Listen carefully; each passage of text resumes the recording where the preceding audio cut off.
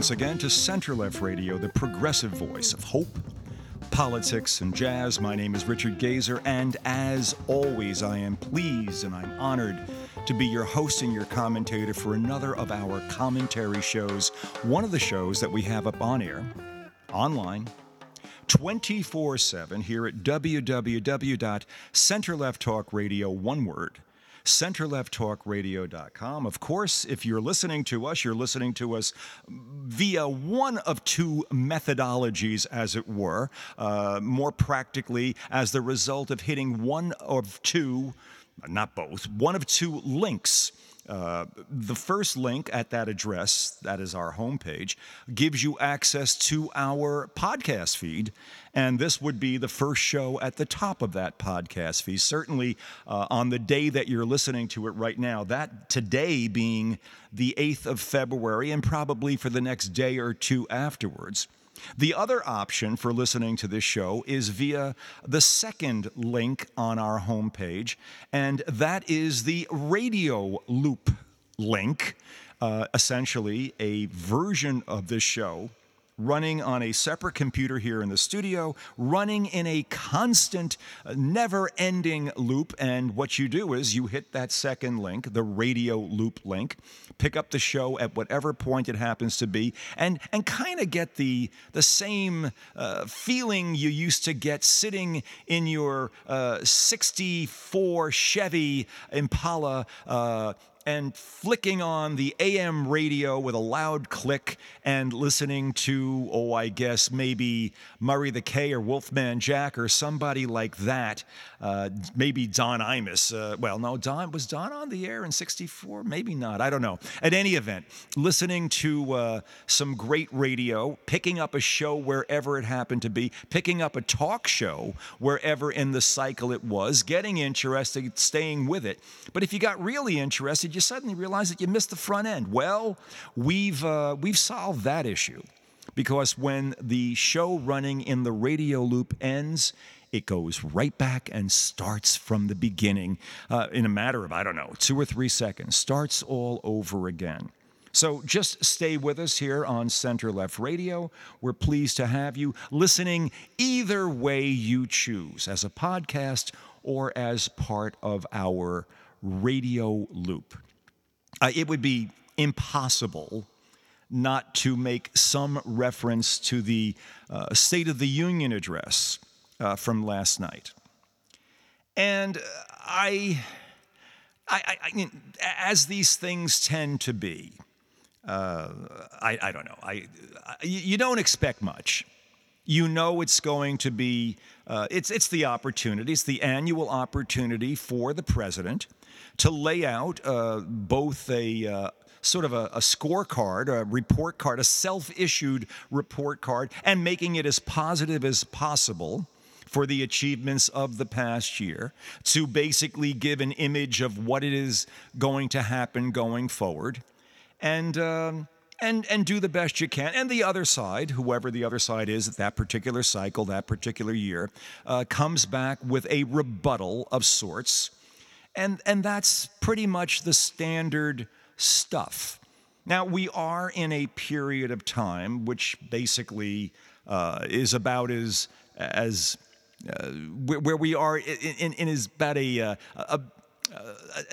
aggressive stage politically in this country as I can remember in my lifetime. And to say that that there is a lack of cooperation between the parties is basically to understate dramatically what's going on. I found that the president last night, and I saw most of this. I did see pretty much all of it. And I'll probably go back and look at this later on. I'll just find a video of it just to refresh my memory on everything. I thought he handled this well. I thought that I want to say I was amazed by just the damned bad manners that were being exhibited by some of the Republicans in the audience. But that no longer is a remarkable behavior, or it's just no longer. Well, Marjorie Taylor Greene is Marjorie Taylor Greene. She was shouting out. If you recall, there was an Obama State of the Union address, and some Republican got up and began yelling during the speech, "You lie, you lie, you lie." Do you remember this? This is during the 1 year in the Obama administration, and I remember everybody being absolutely shocked. I'd never seen anyone do this sort of thing during a State of the Union. Obama seemed to have been a little taken back when it happened. But in this instance, it was an odd sort of way that this played out. It was clear from the look on Kevin McCarthy's face that he was trying somehow, if he could have done like a little hand under the neck, cut it sort of thing. He held back doing that. That's what he would have done to Marjorie Taylor Greene, who was sitting there in white fur among her colleagues, about as odd an outfit for a State of the Union address. I imagine in her mind it might have had some significance. I'm not sure what, but managed to find an opportunity to scream out, "You lied, you lie," or "liar," or words to that effect, and the camera beat it in on her, and her whole conference is, you're getting all this kind of negative kind of sounds and sort of animalistic growlings and everything else. And Joe Biden handled it remarkably. In fact, and this is just drawing the comparison between this and Barack Obama at that State of the Union address where someone yelled out, "You lie" to him. Biden kind of smiled, and he kind of leaned on the podium. And basically, and I think, by the way, the reaction, Marjorie Taylor Greene's, well, it could be to anything. She's not, she's Marjorie Taylor Greene. What can I say? She's a firebrand. With that yelling and screaming, she probably immediately turned around, did a fundraiser. She probably made $1 million off of doing that, but just basically gave people another reason not to vote for Republicans generally. The more rational, reactive people in the country, seeing that kind of performance, basically realize that this is not what they're looking for. Most Americans don't want that antipathy. They don't want that constant state of battle that's going on. The topic, as I recall, that set Marjorie Taylor Greene off, well, what she was waiting for, she finally got something that she could work with, happened to be Biden's reference to the fact that some Republicans, and he said some Republicans, not all, basically are looking to cut out Medicare and Medicaid. Now, there happened to be the head of the RNC basically had put that out there. It was a major public position that they had out there. There was a lot of pushback from the rank and file, coming to its senses generally and realizing that trying to attack Medicare or Medicaid, to have them sunset every 5 years and have to repass the program just to make a few bucks, it would not be something that most Americans would consider palatable, much less rational. It was simply a way to we're going to save money and we'll do it any damn way we have to. And by the way, we don't want to raise the debt ceiling, and this is a good thing to throw in there. And we got to, you got to cut spending, but we're not going to give you a way in which we want to do it. All of this stuff. We've been through this on the show. I've talked about this before. The Republicans did nothing to improve their position or to give the American people some basis for feeling confident in their capacity to legislate or to govern in any way, shape, or form. I imagine if you are a member or dedicated to the base of the party, and base on many different levels, but the base of the party, you may have been screaming along with Marjorie Taylor Greene. which is fine. That's your right, and is frankly, hopefully, you were doing it in the privacy of your home, and a lot of other people didn't have to watch you screaming along. But that's not what works with the independents, those people in between the bookends on both ends, basically that are not committed to any one political party, but are looking for some kind of a rational governance process. That's not how you attract people to do that. You don't give a notion. You don't set yourself up as being combative and angry and jeering and sneering, knowing the cameras are picking all of this up. The cameras are virtually anticipating that you're going to be clown-like, and I'm sorry, Republicans, but that's what it was. It was a clown show, and as if the clown show itself wasn't bad enough. Sarah Huckabee Sanders, who kind of, was sort of a not exactly what you call the bastion of truth and honesty during her stint as press secretary for Donald Trump, but who, by the way, has now become, following in Daddy's footsteps, much as Andy Cuomo did, she has become the governor of Arkansas. And feels that or somehow she convinced the RNC that she could probably give the biggest and the best firebrand response to the Biden speech. I gather this was obviously all prepared well in advance. Clearly, you're not doing these things on the fly.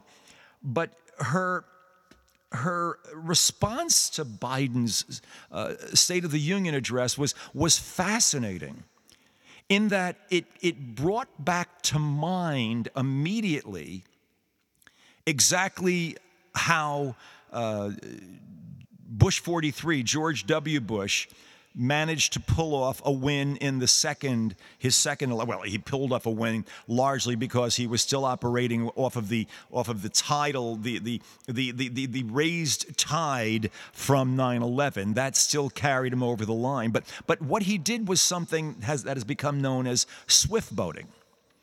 And we've talked about this before, and last night Sarah Huckabee Sanders gave a textbook demonstration of how it works. What swift boating is taking your worst characteristics and speaking of them and applying them to your opponent as though they are not your bad behavior, your worst characteristics, but your opponent's characteristics. Now, there may be absolutely no basis in fact for that, but you simply turn it around. It's a lie. It's just a bold-faced, glaring lie, but it basically is the type of lie that goes back to, I would say, 1936, 38. It's a Goebbels type lie. It's a Social Democratic Party type lie that basically, when repeated enough, brings a number of people into the fold. So what Sarah Huckabee Sanders said last night was that the Democrats were a mob trying to attack America, destroying.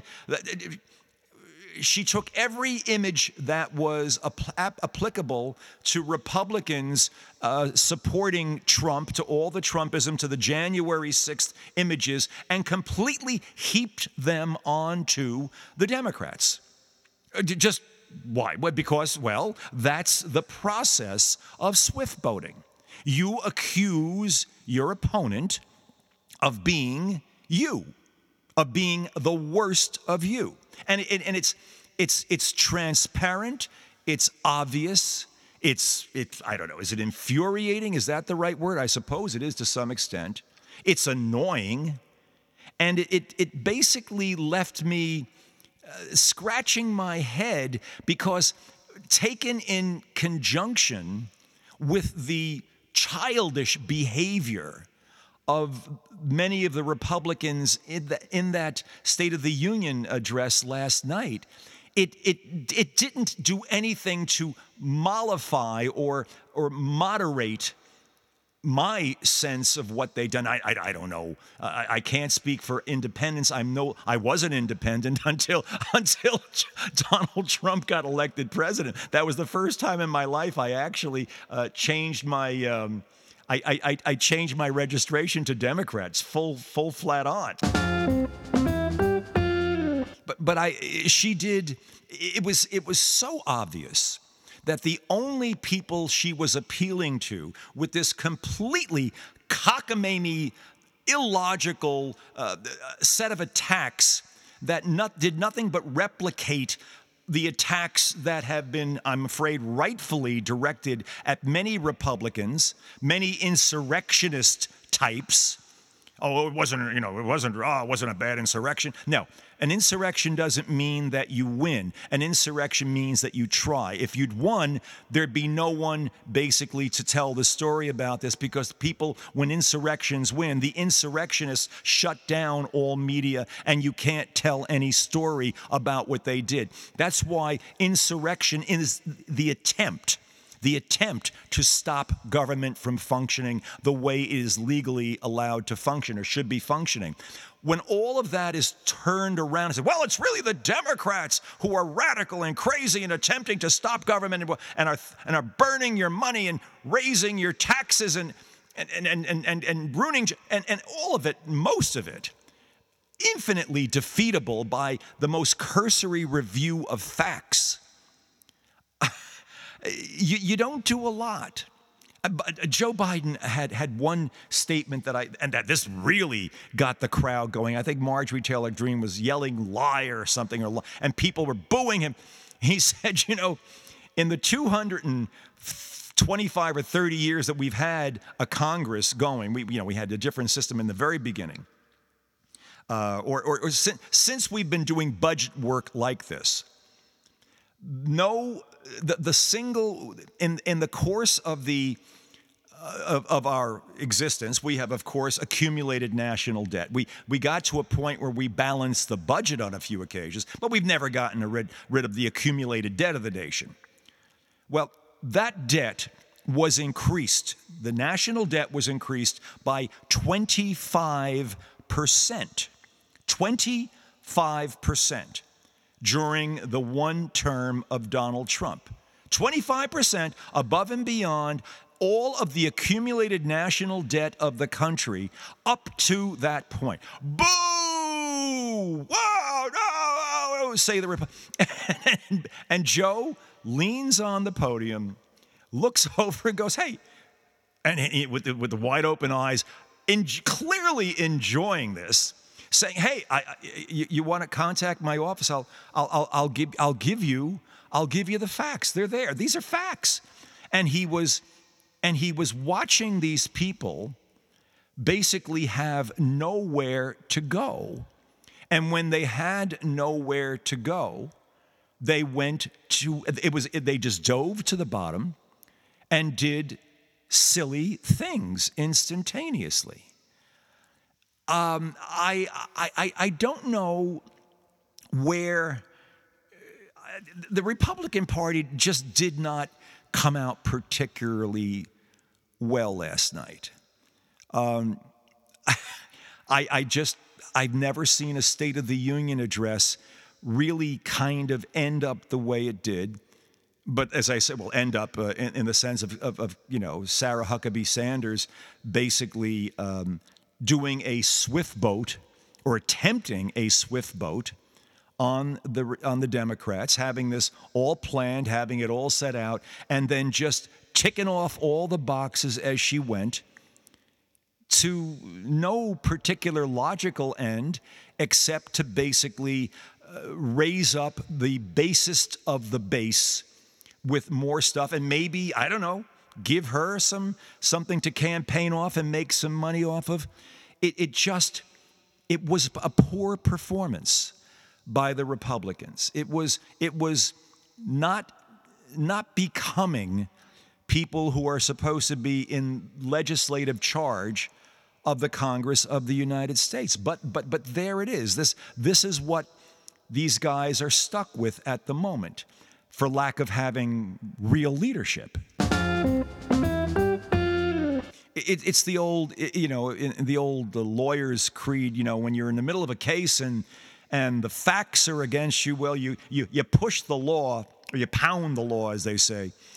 Or if you're in the middle of a case and the law is against you, well, you pound the facts that you have that go against it. And when both the facts and the law are against you, you pound the table. That's what the Republicans did last night. They essentially pounded the table for lack of having anything better to say or any better way in which to present their capacity to function as the heads of the House of Representatives to the American people. They just don't have a better way to do it.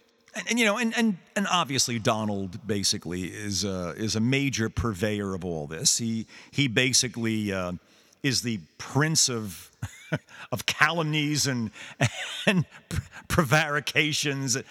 We know all this. I mean, I'm not going to take you through this right now. I just wanted to basically give you a sense of what people do, what some people can do when confronted with inconvenient truths.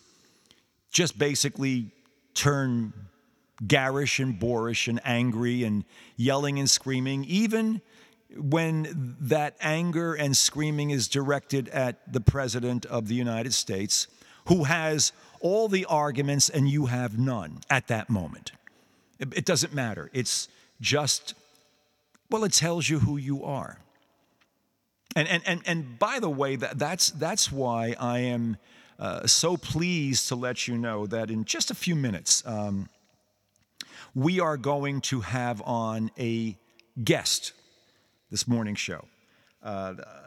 This is a guy who is I would have to call Dwight Dachnowitz the antithesis of everything that I just described about, and I don't know what his political leanings are one way or the other. I don't want to infer one way or the other. But he is, if you want to hear from a solid guy, this is a guy that you're going to enjoy hearing from. This is following in a what we're going to be doing a lot more of here on the show, talking to local people from here in the Lower Hudson Valley, and getting a sense of what makes them tick and what makes them a part of the lives and the livelihoods of people around here. The interaction between the leaders of the Lower Hudson Valley and the people, and how they make life better for all of us. I assure you, if you'll stick around after the break, learning from and getting to know Dwight Dachnowitz will basically be a step in the direction of making you feel a lot better about people generally and what their motivations are, no matter what side of what political spectrum you might be on. I strongly suggest stay with us for this. We're going to take a little bit of a break, and we'll be back. I think this would be a good time right about now for a little jazz.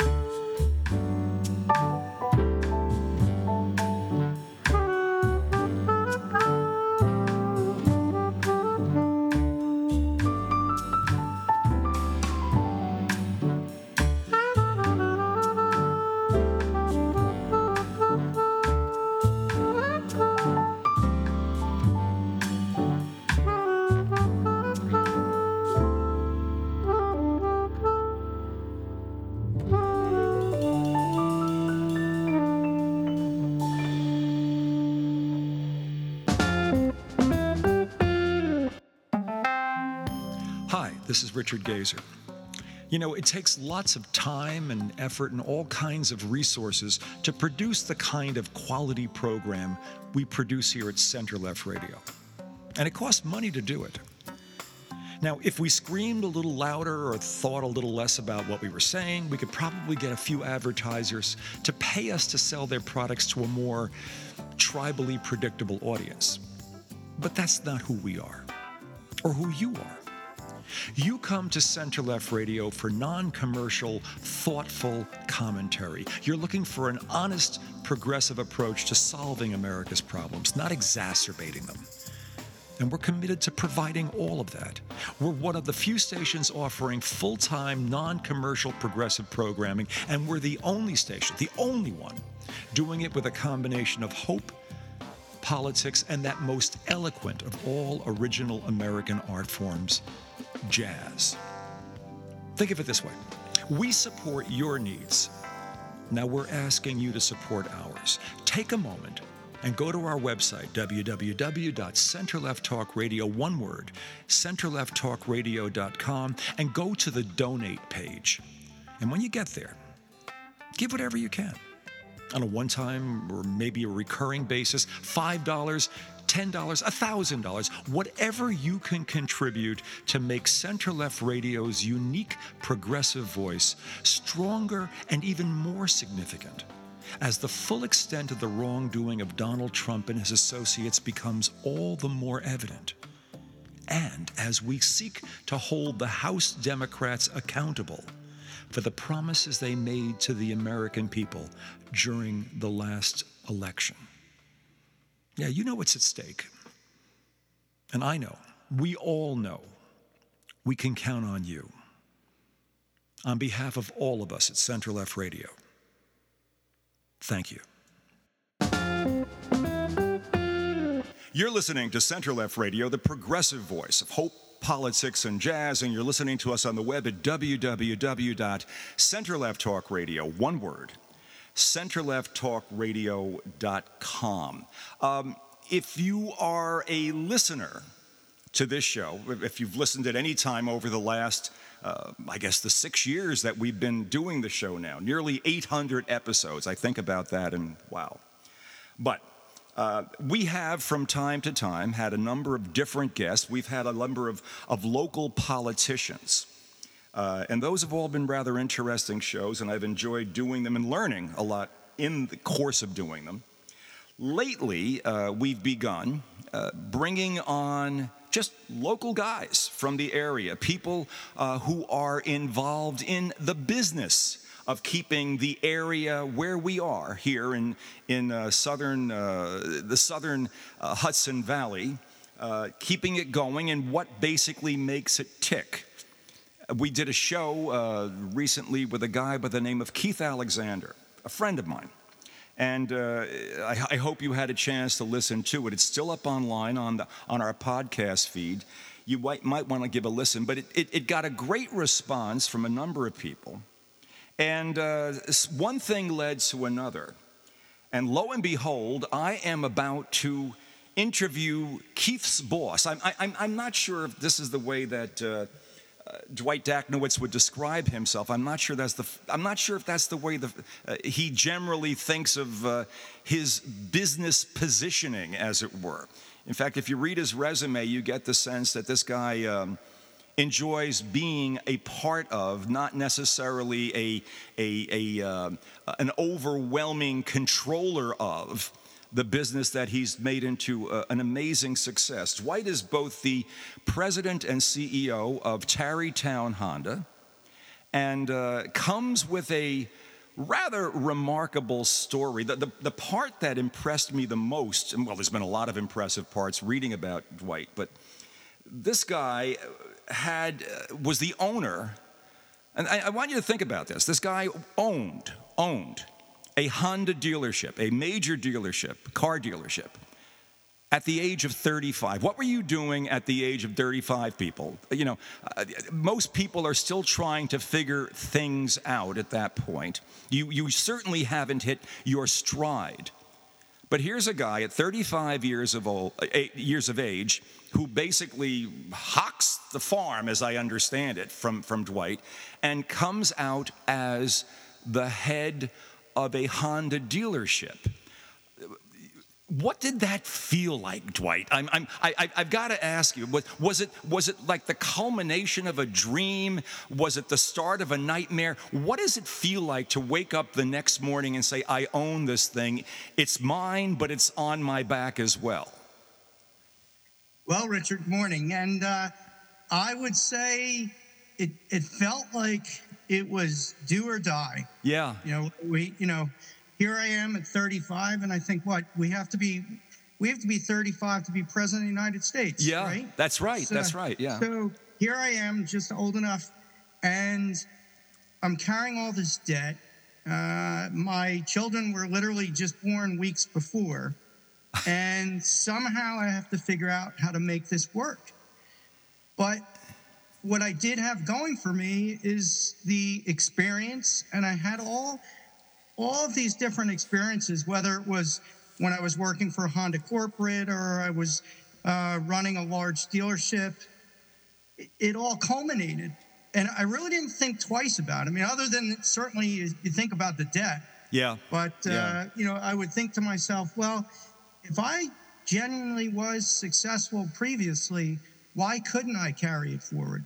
Lower Westchester is a great place to be. Certainly, Honda is an outstanding product. And really, I was the only one keeping myself back. And I had to quickly develop a team. So that was probably one of my biggest struggles there. Yeah. Yeah, I know that right now, from what I've read, and I've met a number of people on that team.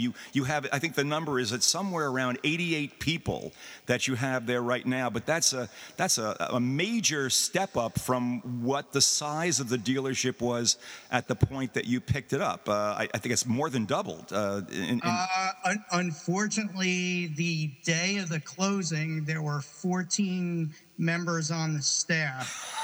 And three were family members that the previous owner didn't quite have the heart to tell that this was the end of the road as he sold the business. Oh my!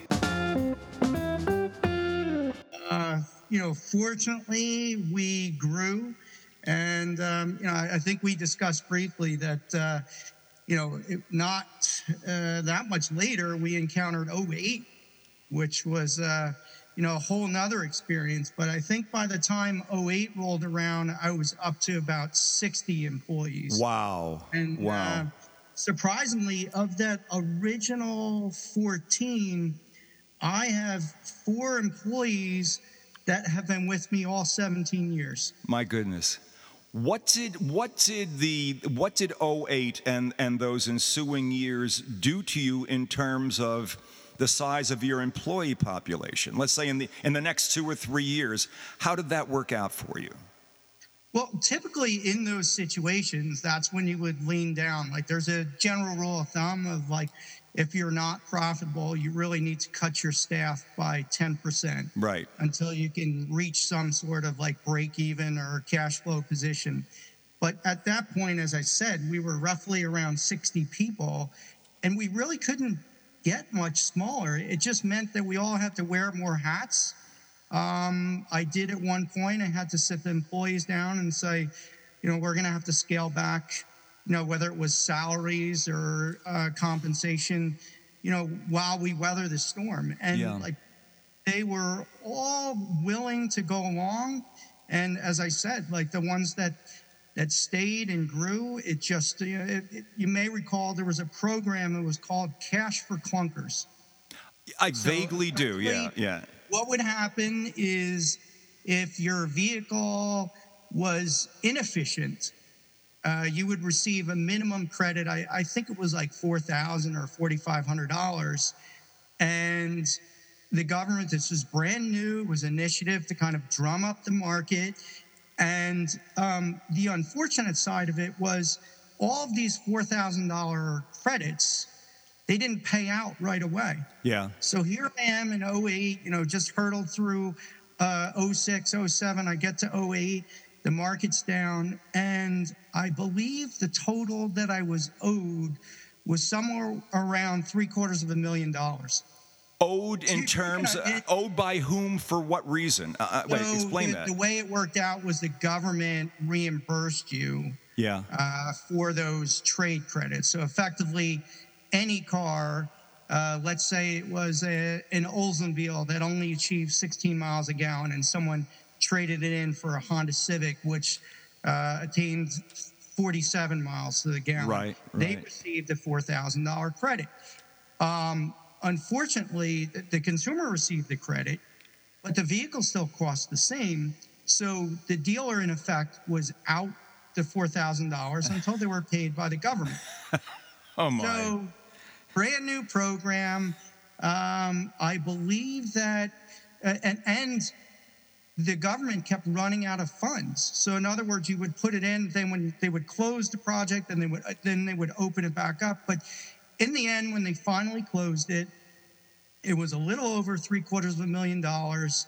And I'm thinking to myself, why did I do this? There were other dealers that chose, like, okay, I'm just not going to get involved. It's too complicated. Maybe the government is going to pay us. But I thought that, you know what? Isn't this a great way? I only went into business in 2006. Right. Isn't this a great way to cultivate new customers? I just didn't know that it would cost me. So in the end, in fairness, I did get paid. I do remember, I think I had to take a special loan just to cover that, the difference. But it all worked out. And, and then I would argue from that point on, it was almost a blur, I would say, from, 2008 on, then we kind of hit our stride. Yeah. And the dealership grew, market share increased. But it was an interesting time, to say the least. I am and I again, this is I guess I'm plugging myself as well as plugging you.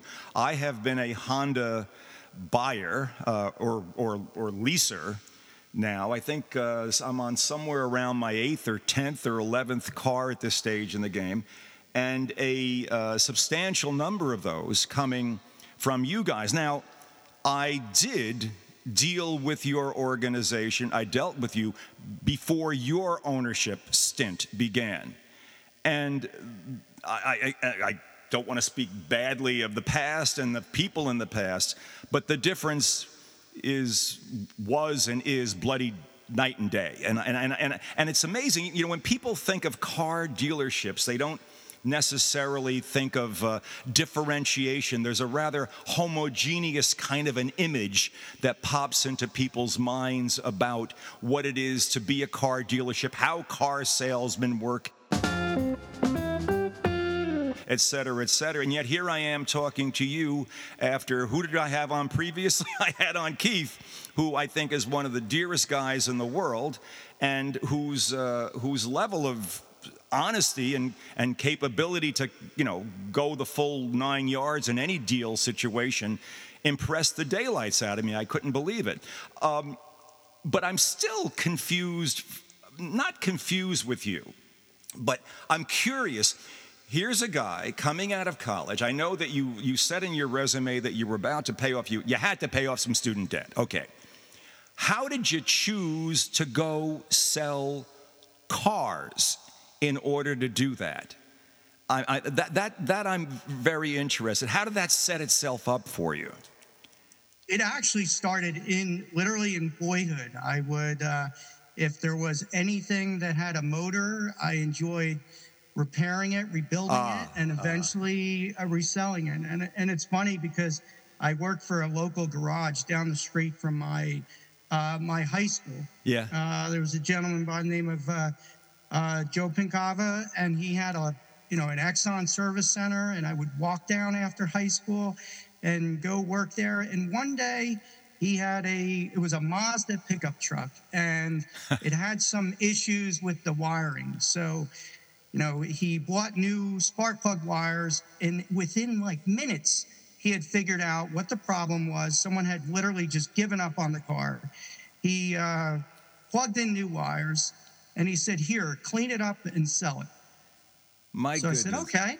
I spent an afternoon, I cleaned it up, I put it out on the corner, but I was in charge of whomever would walk in and say, I'm interested in that car. And I sold it within like 2 hours. And I thought, what a great income. And I think he gave me something like, if it was $200, meanwhile, he profited significantly on it. But it really taught me a life lesson. Yeah. And I stayed with it through high school and college. And in college, I'd work for a Honda dealer. And in my opinion, I had done well. I even tried, selling for a summer. And when I was out and I graduated, and all of a sudden I'm looking at these student loans, I had been waitlisted for law school. And I thought, you know what? I need to pay these loans back. And what am I good at doing? I felt I was good at selling and servicing Hondas. It was a logical life experience based decision, I would say. Yes. Wow. So you're a guy who basically could walk over to this beautiful new service facility that Tarrytown Honda has. Well, it's not brand new anymore, but when did it first open? In 1920? When did your service facility, the new one?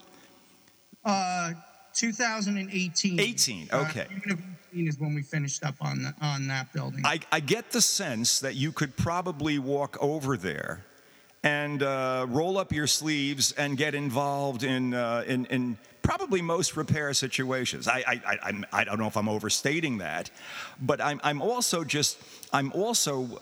my sense is that there probably aren't a lot of owners in the car dealership business who come from literally the nuts, bolts, and wiring end of the business all the way up to ownership. Or am I wrong? Are there many people like that? I guess maybe you could speak for Honda.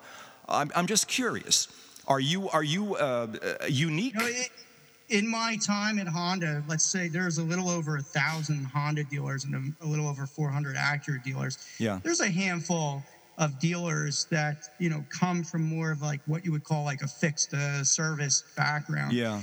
But what I think it does is it really gives you a sense of what the vehicles are about and really what it entails to maintain those vehicles. And even like from the customer side, either the frustration or the satisfaction that a customer gets from knowing that their vehicle is taken care of. Yeah, which is part of the reason when we talked about the building and I had the opportunity to pick up the diner property and build it, a lot of dealers would probably look at it like, you know what, let me take care of the sales building first, because that's what's first and foremost. And we'll worry about service later, or sometimes dealers put the service facility in a more affordable location. Like, to me, if I have a customer that's coming in and I have them satisfied in service, why wouldn't they come back and buy from me? So again, like when the diner opportunity came available, it was like, okay, it's a little unorthodox to build service before you build sales, but to me it made sense. Well, and go ahead. I just wanted to clarify for our listeners basically what we're talking about here. We say a diner opportunity directly across the street from what is now Tarrytown Honda was a diner, a large diner that had been there forever and ever. And Dwight, when you ultimately went and purchased that out, was that the fallback position? Would everything have otherwise been built into the facility where your sales are right now? Would you have had? Yes. Yeah. So, in 2008, I had worked with a village, received an approval for a 70,000 square foot building. Yeah. But if you can imagine, I think that piece of property is about 2 acres. Yeah. It literally was sardined in on that piece of property. I did have some difficulties with some of the adjacent neighbors that thought that it would be, again, just too much activity on such a small piece of property. Yeah. So I was looking elsewhere. And then when the diner became available, to me, it was like a perfect opportunity. Downside would be, you come from all this debt and you finally get things paid off, and you think to yourself, Yeah. what am I doing? I should find a more affordable piece of property, Yeah. build a small building. But fundamentally, that's not what got me this far. Well, So, I must say and I say this again to our listeners. Dwight's situation with the zoning board that he came up against was something of a cause celeb locally here in the area. And the fact that he stuck it out and got through it is something that I think a number of other people were, do I want to use the word amazed at? I'm more amazed at just your stick-to-itiveness about the entire project, because you were getting an awful lot of pushback. And in the end, damn it, you pulled it off, and you pulled it off very elegantly. The new facility is wonderful, and it works exactly the way it's supposed to. And and the more I'm talking to you, the more I'm realizing that it's very much a reflection of your perspective on how things are supposed to work. And that, let's see, I'm leading myself into thoughts over here, which I'm not unknown for. You basically mentioned in some biomaterial that you'd passed over to me recently that one of the things that you find difficult about the industry right now, and clearly we could talk about COVID and having come through that and where that left you, but this tendency of large purchasing groups, or perhaps a capital fund of some sort, some venture funds, to essentially begin acquiring automobile dealerships, and how so many have been pulled into these arrangements.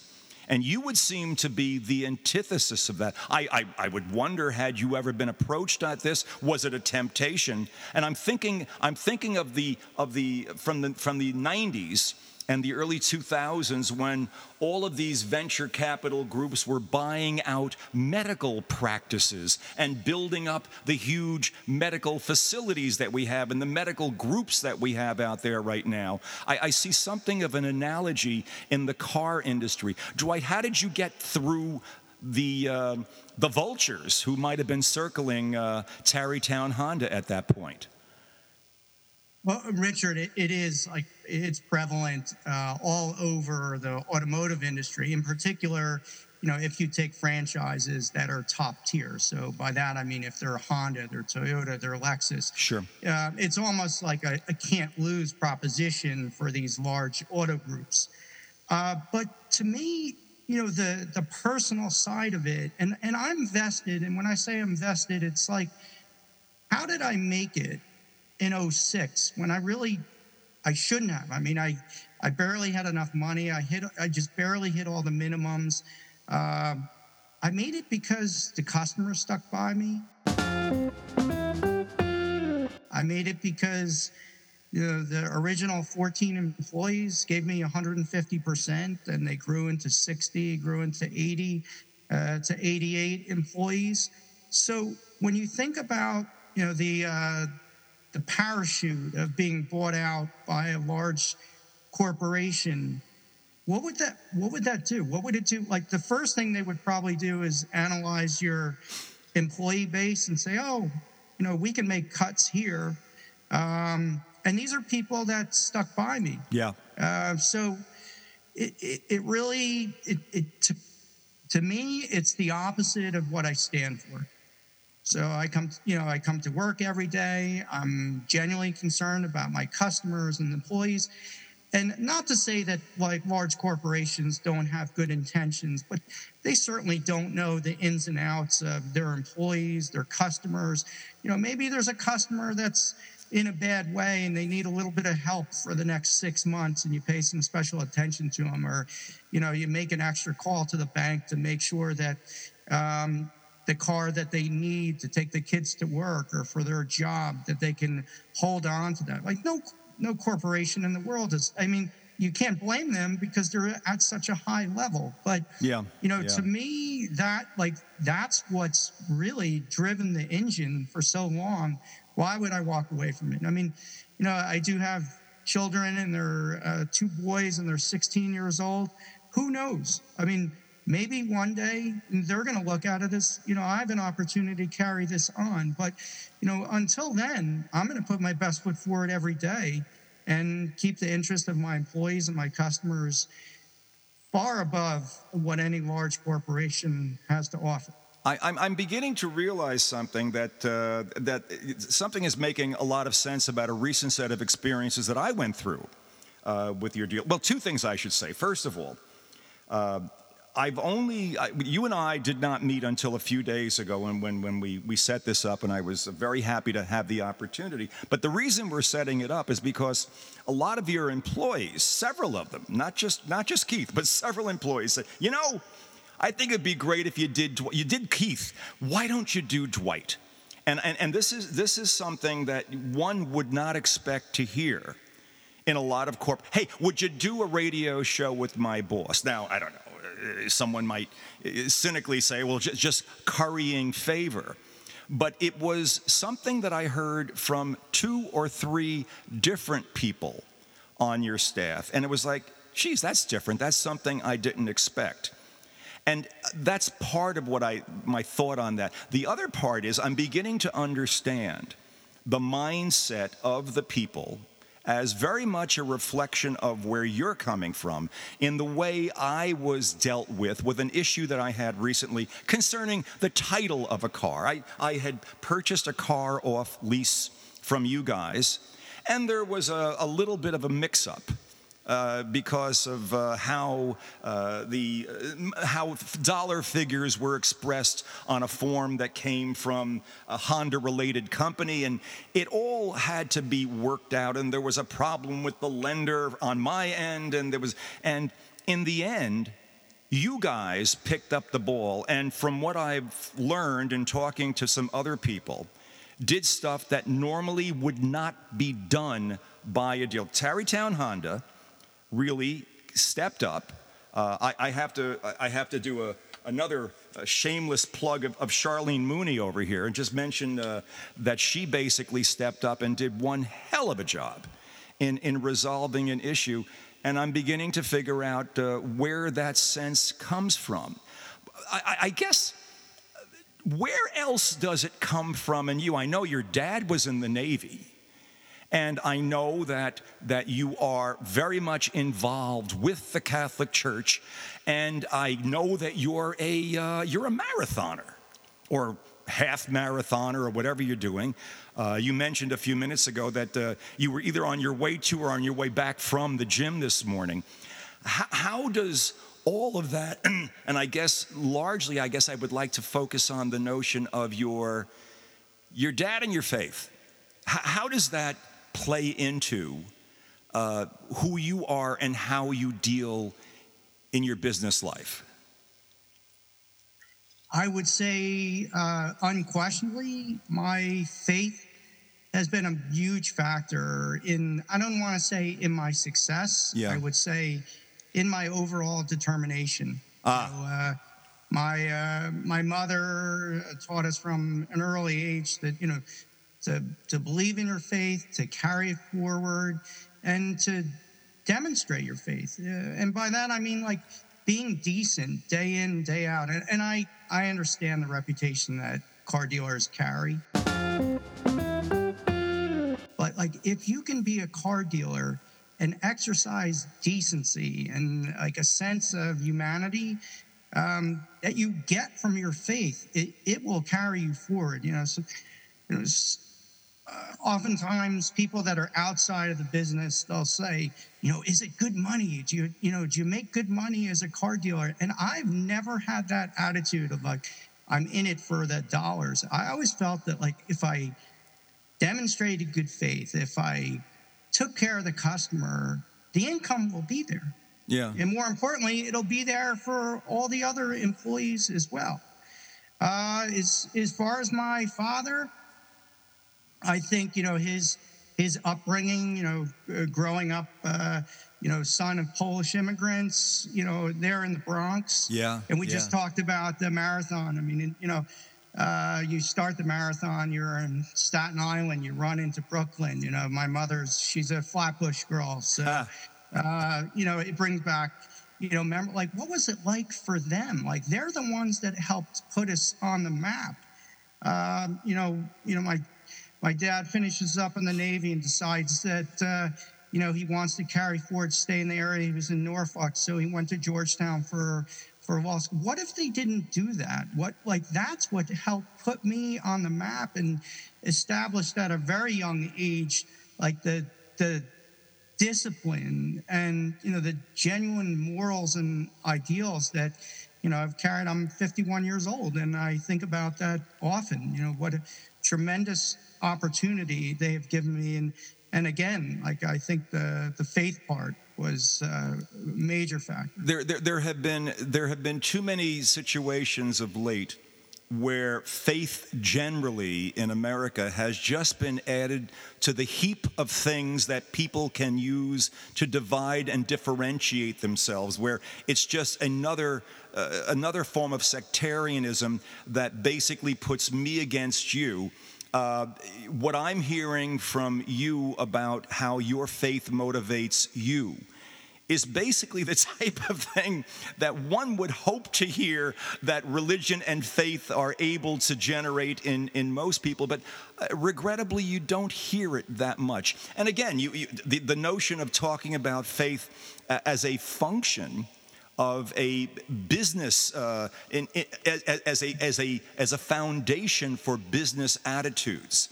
That is something you just rarely hear, and it is damned refreshing to hear faith in the context that one would hope to hear it, or I would hope it would have been all along. We're just not there right now, so glad to hear that somebody is still keeping the faith, as it were, and certainly keeping it in the way it should have been. One other thought. And I had a note to myself on this, because you went out of your way to talk about this guy. Tell me about Bill Vince. I think so. I'm an English major and political science, but I think there's a literary character, and it's called, is it Deus Ex Machina? Am I mispronouncing that? Deus Ex Machina, yeah. We're God, yeah. It's this. You're reading a book, and someone's up against a wall, and like out of nowhere comes this character, just saves the day. The solution. The solution comes from a machine out of the sky. Deus Ex Machina. Yeah. Yeah. So here I am. I'm working for Honda Corporate. I had worked retail, and when I say this character, Bill Vince, who'd been one of the very first Honda dealers. He had I don't want to say he was stalking me, but he vigorously pursued me to try and get me to leave Honda Corporate and come work for him. And I thought, you know what, I have a nice deal here. I had moved from New Jersey to South Carolina, back to New Jersey. And, with every promotion came a little bit of a pay bump. And Bill Vince said, you're going to come work for me. Said, I'm going to give you one of my stores like it was your own, and you're going to get the best education ever from me. And I was seriously doubtful. And then he said, and I know you're going to have to move to California, because that's the natural order of things in Honda Corporate. And I thought, how does he know? So sure enough, we got together, and I did leave Honda Corporate, and he put me in charge of one of his stores in New Jersey, and basically said, I want you to treat it like it's your own. You can come to me for advice, but, here are the keys. I want you to succeed, and I'll be with you every step of the way. So at the time, he was probably 80 or late 70s. Wow. And he, again, every step of the way, whether it was, we talked about building a building. I remember, I was at a planning board meeting, and we were trying to build a building, and I called him. It was 11 o'clock at night, and I said, Mr. Vince, I'm sorry I failed you, but I couldn't get the approval. And he said, Dwight, that's the best experience you'll ever have. He said, you're going to go through this 100 times in your lifetime. So I've been keeping track, Richard, and I think I probably have another 40 more meetings before I get to 100. But he was spot on because, he gave me such an education. And even when in '06, when I had the opportunity to buy my own store, he sat me down. Most dealers, they'd feel threatened. I'm taking money away from them. Yeah. He said to me, if you don't take this opportunity, you're going to regret it the rest of your life. He said, I'll be with you 100% every step of the way, but you need to do it on your own, and I have faith in you. And I did, and unfortunately, he passed in 2021. But even when we got into COVID, I called him up and I said, I'm not sure I can go through all of this again. I went through '06, I went through '08, I went through construction, and here we are again. Like, I have this hurdle and I need to get through it. And he said, I don't understand it. He said, all along, you've been able to battle all these obstacles, and you think COVID is something different? It's just another obstacle. And he asked me, he said, what do you have in the bank? Personally, what do you have in the bank? Yeah. And I told him, like, he was that type of person. He said, I want you to take half of your life savings and I want you to put it back in the dealership to make sure it's capitalized. Long before there was any announcement of PPP, which was a government assistance, he said, that way that the business is sound, your employees, your accounting department knows that it's sound no matter what. And you know what? He was 100% right. I mean, it turns out that we did get PPP, but if we didn't have that solid, cash in the bank to move forward, and we did. I think my first quarter, I'm not embarrassed to say it, I lost $750,000 in one quarter, unheard of. But, obviously it rallied. We never closed. Many dealers did close. We stayed open. Yeah. And, the business certainly came back. I mean, service is stronger than it's ever been. I'd like to think that some of the employees that knew that we stayed open and we took care of them, when I say they're lifers, their devotion is 150%. Yeah. So, it definitely came back to me. So you strike me as a guy who has had guiding hands sort of over you at many different levels of spirituality and practicality. And you're also completely turning on its head my prior notions of car dealership owners. That's a delightful thing to be corrected about. And as I say, it explains to me why your dealership has done as well as it does, why the people that I've dealt with there are basically as solid as they seem to be, and how you've gotten through all this. And I'm only sorry I didn't get to know you a little sooner, and hopefully that has been corrected. Dwight, it's been a pleasure speaking with you. And if anyone is in the area and wants to do anything about having a hell of a good car, the product is obviously there, Honda. That I could preach about Hondas forever. But if you're anywhere in the area, and it's not hard to get to Tarrytown Honda, my God, you're right there at the crossroads. You're right where Broadway picks up on Route 287, on Route 87. It's a magnificent location. You can't go wrong with that. But you'll get to understand maybe why I am not only a fan of Honda, but I gather probably a now very long-term fan of Tarrytown Honda, and very pleased to have finally had a chance to chat with my guest, Dwight Dachnowitz, and I hope we have a chance to do this again.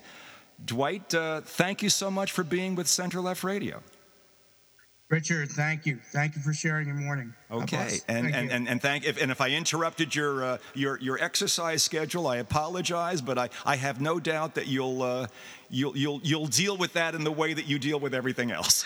No Okay. worries. Thank you. Okay, Have a great day. and as we usually do at the end of segments like this, and I'm just going to do exactly what we always do. Think about it, enjoy it, and just savor the conversation with a little jazz.